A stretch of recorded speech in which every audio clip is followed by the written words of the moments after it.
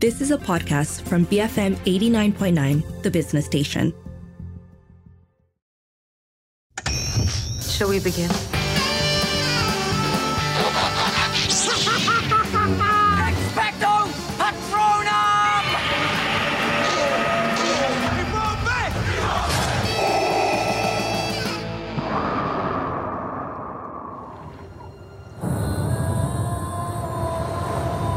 You broke the rules. You went to the above world. A man was drowning. I had to save him. I just want to know more about them. I can help you. It's what I live for. Something about you seems different. She got legs, you idiot. Someday I'll be part of He's a human. You're a mermaid. That doesn't make us enemies.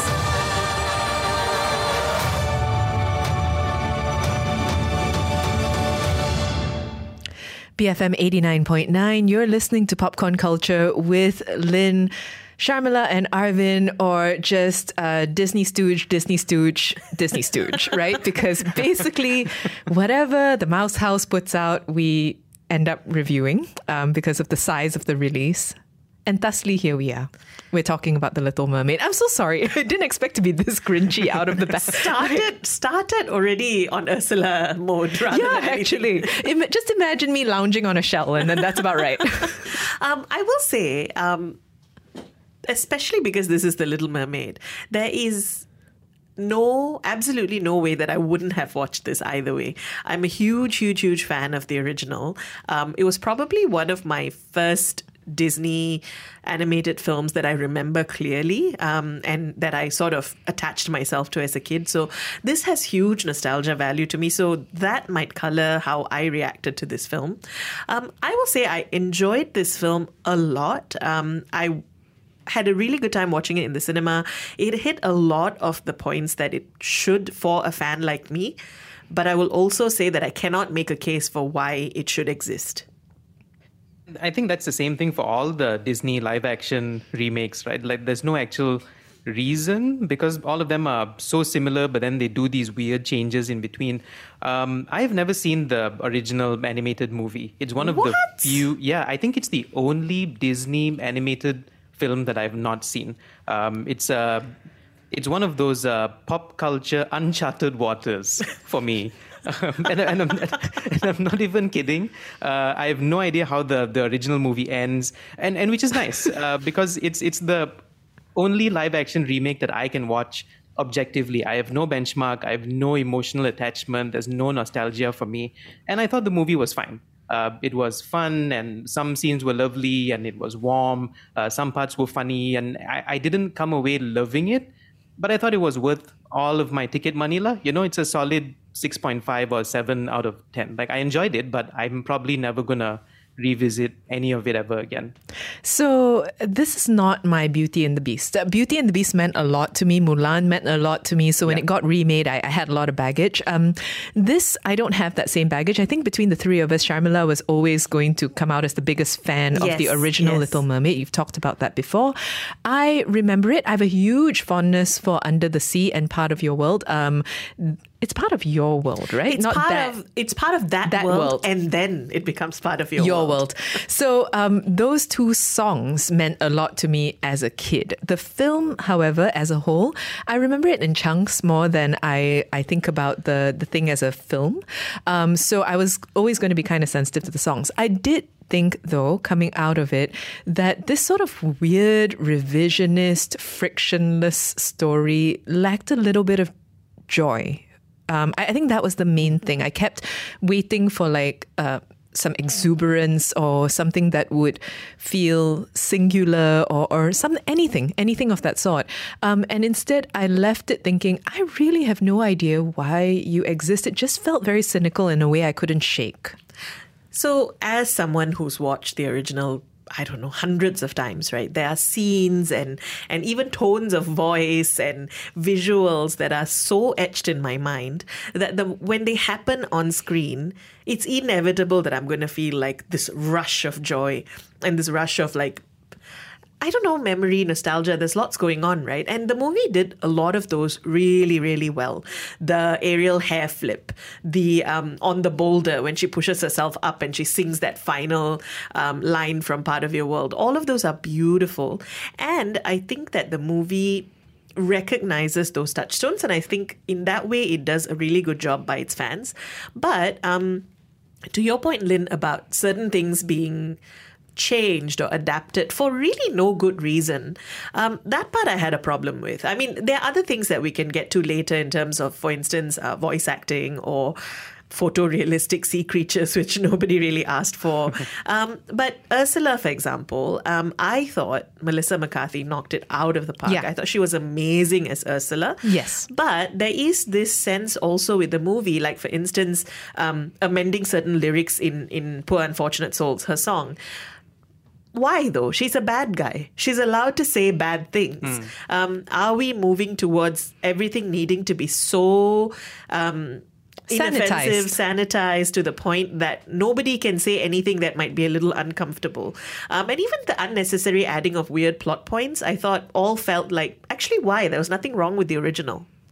Sanitized and also kind of dull. And I don't know how to say this without sounding like I didn't like the movie, because again, I did like the movie.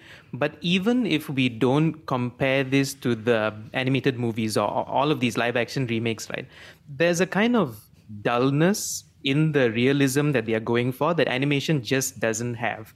Like in this movie, the water looks dark, which makes sense because that's how light works, right? But I don't know why they would go for that realistic approach, because when you look at the under the sea scenes, the water is like blue and bright and everything is colorful and they look cartoonish. And that's the most like aesthetically pleasing scene for me. I was like, I want the whole movie to look like this because it looks nice. Like it's fun to watch. Like, why are we going for realism in a movie about mermaids and Javier Bardem has like a fish body and stuff? It like, you know, where's the balance? Like, why is the studio deciding these things?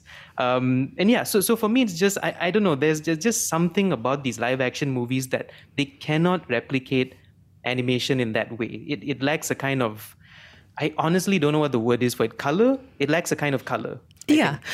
Thank you so much for bringing up the aesthetics, actually, because when I said dull earlier, it hadn't even occurred to me, to be honest, that it had to do potentially with the aesthetics. I was thinking more about the ways in which characters spoke to one another that didn't quite land for me, or just the pace of the story, which also, despite the fact that it's based in a fairy tale, it's based in a previous film, the pacing felt kind of off in a way that I couldn't fully understand. But you're right that the aesthetic value of the film is also a bit problematic, right? In that, I was going to save this for later, but I really need Disney to get new people to be voice actors. I find it really problematic that at this point, Awkwafina is like 3 separate characters in 3 different Disney properties. I don't think that's right. I mean, maybe I'm holding on to a vestige of childhood that no longer exists, but isn't it special that Tom Hanks is Woody? You know, isn't it special that somebody's voice is associated with something, especially when that voice is as distinct as Awkwafina's voice? Okay, I have a whole other thing about the voice acting, which maybe we'll save for when we talk about the acting in general. But to add to your point about the aesthetics, I think there's a reason why, weirdly, for a movie that is half underwater and half on land, I actually preferred the parts that were on land. They looked a lot better. They looked better. Yeah. There was more fun and joy associated with them. There's this whole sequence that's been added, which I think was really nice, about how Ariel and Eric kind of, their day out, right, in the island. And there's a market and there's a lot of color and movement, all of which, when we return to the underwater scenes, for something like Under the Sea, for instance, it was very beautiful. It was beautiful to see sea creatures moving around in formations. But it lacked the joy and the vibrantness of the original. Actually, so sorry. The reason why I brought up repeating voices and to do with aesthetics is because Jacob Tremblay is in this movie. Yes. My brain kept flashing to Luca and Uncle Ugo. And I kept thinking, like, why am I thinking of Uncle Ugo? Is it just the sea? Are you being predictable, brain? What's going on? And over time, I realized it's because I was listening to Luca, the same person who voiced Luca, now playing a fish in a worse version of the ocean. And I just could not comprehend why one company would do this. It's odd. It's like they expect us not to know. It's very ticking all the boxes, lah. Yeah. And that's maybe part of my problem with this movie, which is separate from the, I'm so glad to watch Little Mermaid come again to the screens in a different way, is that a lot of it just felt like there was a giant checklist of things and they just decided to check things off. Also, Jacob Tremblay is an amazing actor. Like an amazing voice actor and just an amazing actor, right? And the fact that they use Flounder in like, I don't know, how many scenes and he's barely even in the movie. That's because he looks terrible. Nobody wants to look at this Flounder. It's so disturbing to look at because they're all expressionless. Like there's no expression on Sebastian, or even Aquafina is doing so much with her voice, but then the bird has like these dead expressionless eyes. I'm sorry, nobody thinks seagulls look cute in real life. Okay, wait, was she a seagull? Stork? A bird. a thing with dead eyes and a beak. Yeah. Yeah. It's I don't know. We can return to this later, but yes, I think I'm glad that we got the aesthetic stuff out of the way, because it's hard, right, when you're talking about something like Little Mermaid that somewhat lives and dies. I mean, the iconography of the movie is iconic. People think about mermaids through the lens of Little Mermaid. So anyways, we'll come back and continue talking about this remake, this live-action remake of The Little Mermaid, directed by Rob Marshall, from a screenplay written by David McGee. Let us know, did you watch it? Many people did. The cinemas were really packed. Let us know, have you watched it yet? Did you like it? You can WhatsApp 018-789-8899 and, of course, tweet us at BFM Radio. Blockbusters for me. BFM 89.9, the business station. Sebastian, if you had just seen it up there. The ship rode on the wind, and they filled the sky with fire. Okay, listen to me. The human world is a mess. Life under the sea is better than anything they got going on up there. The seaweed is always greener in somebody else's lake. You dream about going up there, but that is a big mistake. Just look at the world around you, right here on the ocean floor. Such wonderful things surround you. What more is you looking for? Under the sea, under the sea. Darling, it's better, don't worry, it's wetter. Take it from me. BFM 89.9, you are listening to Popcorn Culture with Lynn, Sharmila and Arvin. So I sent Sharmila a series of messages over the weekend just saying justice for David Diggs. And I don't know if this was the same in all our cinemas, but was Under the Sea inaudible? It was in my cinema. Like, you can't hear him. In the cinema, I was so disappointed with Under the Sea. Me too. Because you can't hear the song very well. The vocals are not great at all. So essentially, because of how much I love Under the Sea and Samuel E. Wright's vocals, this one for me was a big fail. But then, after Lynn told me, I went and listened to it on Spotify. And then I realized actually it was the mixing within the film that was the problem. Oh, okay. So I didn't notice, or maybe because I didn't have a benchmark to go by. I mean, I've heard the song, like obviously I've heard Under the Sea, but I don't know. I thought it was fine. I was happy when the song started playing in the cinema. I didn't notice the weird mixing. So when it played, I got a thrill because, again, one of my favorite Disney songs, and I was ready. And then he was singing from like the back of, like, the seaweed is always. And I was like, I can't hear you. I can't hear you. I know you're a musical theatre person. How are you not projecting? And then I realized it was the mix, which was something that had happened to me with Encanto as well. So I think that there's something going on about mixing for 3D or mixing for bigger screens that just isn't translating. For what it's worth, my screening also had a moment where the whole thing buffered. Like it stopped playing and the whole cinema went, so I might have just been in a terrible theatre. Did they buy a disc like somewhere? It felt like that. The whole cinema sort of, the theatre kind of collectively held their breath and like nervously chuckled, but it felt like it was like we were watching at home. They wanted the 1989 feel. Yeah, that's the one. Yeah. Is it time to talk about the acting though? Because I do think that saved a lot of the movie for me. Yeah, go for it.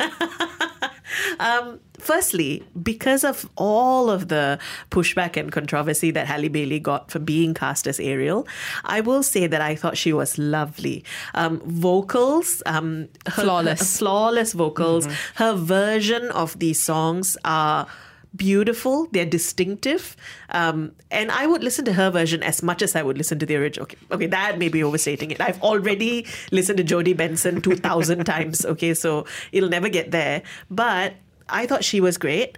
I also thought that Melissa McCarthy was brilliant as Ursula. I mean, I wish they had a better movie to do this in, because I think that they hit just the right mark between different enough that they're interesting, but similar enough that it's an homage to the original.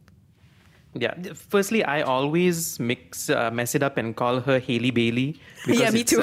It's very difficult to say. Like, and not Halle Berry, because sometimes I say Halle Berry. Or Halle Bailey, which is the worst version, I think. Halle Bailey. But Halle Bailey, for me, is by far the most Disney of all the live-action Disney remakes in terms of protagonist. More than Aladdin, more than Jasmine, more than Belle, more than Cinderella, and definitely more than, not definitely, but more than Mowgli. Something about her voice and the way she speaks, the tone, it's very cartoon and it's very animated. And I thought that was like fantastic. She carried the whole movie like a powerhouse. And also her design. Whoever came up with the colors of her fish half, which is a weird thing to say. Her fish half, the blues and the greens and just the way it changes color in the light. It was so aesthetically pleasing. Like whatever CGI budget they had probably went to that alone, because the rest of the movie looks a bit janky lah. You know, some of the CGI is like, well, her wow. and Ursula, because Ursula looks amazing. Ursula looks great. Fantastic. I think that Halle Bailey and Melissa McCarthy are truly the shining lights of this movie. If you wanted to make a single argument that it needed a remake, the only way you would get there, I think, is in the joy that they imbue in their characters. Melissa McCarthy is just enjoying the heck out of playing Ursula. You know, she's doing it with such verve and fire and like borderline insanity, which is really fun to watch. And I agree that Halle Bailey is such a delightful princess. You root for her, even though she has her bratty moments, even though she has her tantrums from time to time. Like, she's that princess that you want to root for. And I'm glad that little girls today have that, because I think that's important. Did anyone else think Javier Bardem just like wandered around doing the hand gesture and like reciting random lines? I mean, I liked Javier Bardem, but only because I couldn't stop thinking that it was Javier Bardem in a fishtail. In a fishtail, and then the wig, like the floating wig. And I was thinking, oh, okay. Because he looked genuinely lost. I was like, I think this guy thinks he's in a different ocean. Like, he had that vibe. I still love seeing him there, though. I love seeing like serious actors wear silly wigs and silly crowns and just dress up for these movies. I think in the cast, right, my only nitpick, Jonah Hauer-King, I think he did a good job as Eric. He's a good-looking guy. He's charming. He had chemistry with Ariel. He looks like he's 30 years old or 32 years old. And I'm not, this is not an ageism thing. I'm saying this as a person who's in their mid-30s. He looks too old to be in that position of, you know, he's supposed to be a teenager. He's supposed to be like 18, right? And he doesn't look 18. And that was I think they've aged them up because they didn't want them to be teenagers getting married. Okay, but not 32 lah, perhaps. No, but in general, I want to talk about Prince Eric, because so I'm not somebody, I know a lot of people have, again, Prince Eric as the best prince, and, you know, 100% will not bear any argument. Okay, so see what I mean? There is a faction of people. So I don't necessarily belong to that. I've never had, again, that emotional attachment to Prince Eric, but I think in a role in which he is also a little bit bratty, a little bit sensitive, you know, kind of wandering around, and also a role in which he takes on the task of talking a lot to a silent woman who's forced to follow him everywhere. I think you need a lot of charm. You need an abundance, an overdose of charm to be able to sell that conceit. And I thought Halle Bailey sold it, even though she was silent every moment that she was on screen. I enjoyed her, even though they decided to put a song right after she lost her voice, whatever. But Prince Eric, I thought, didn't have enough charisma for me to carry the whole role. So I didn't think he entirely worked when it was just him. But every time he was with Halle Bailey, I thought the chemistry between the both of them was really cute. You don't think she's lifting him? It's possible. But I think they For vibe sure. well together. And that kind of saved especially a lot of the romantic scenes and you actually wanting them to make it, which I thought was important. Nothing is going to come close to Prince Eric of the animated version, for those who are true fans and you know who you are. Okay. I mean, to be fair, even the pictures of him, like from the animated movie, he looks way older than Ariel.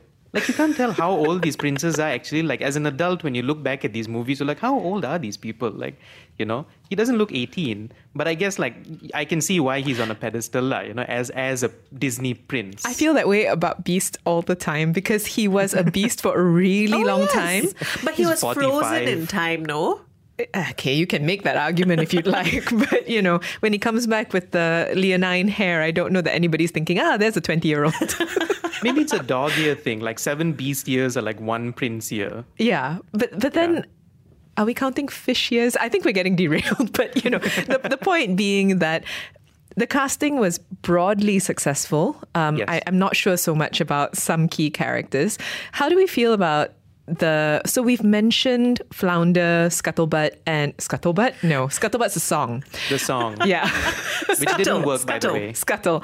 So Flounder, Scuttle, and of course Sebastian. How do we feel about the voice acting? Wait, Arvin, did you just say you didn't like Scuttlebutt, the Lin-Manuel Miranda addition to the film? No, there's a group of songs that come from 89 specifically, right? Yeah. And they have a kind of tone and a signature feel to them. And then all of a sudden there's a song from 2023 and it shows. Like, to me, I'm like, I'm pretty sure that doesn't belong. Well, obviously it's because Awkwafina and David Diggs and Lin-Manuel are all rappers, yeah. So they're all like, this works. This is what we should do. For what it's worth, I love the song. I thought it was very fun where it was in the film. In general, I think as good as these voice actors are, it was never going to be great because Sebastian, come on. The best thing about Sebastian is his expressions. Now you're just looking at a shell with eyes. Yeah, and swimming really slowly. Or scuttling sideways, which is creepy. Okay. We are unfortunately, or perhaps fortunately, running out of time in this very mixed review of The Little Mermaid. Let us know, have you watched it yet? Did you like it? Do you think that it proves the value of having all these live action remakes? You can send us a WhatsApp 018-789-8899 and of course tweet us at BFM Radio, write to us at movies@bfm.my.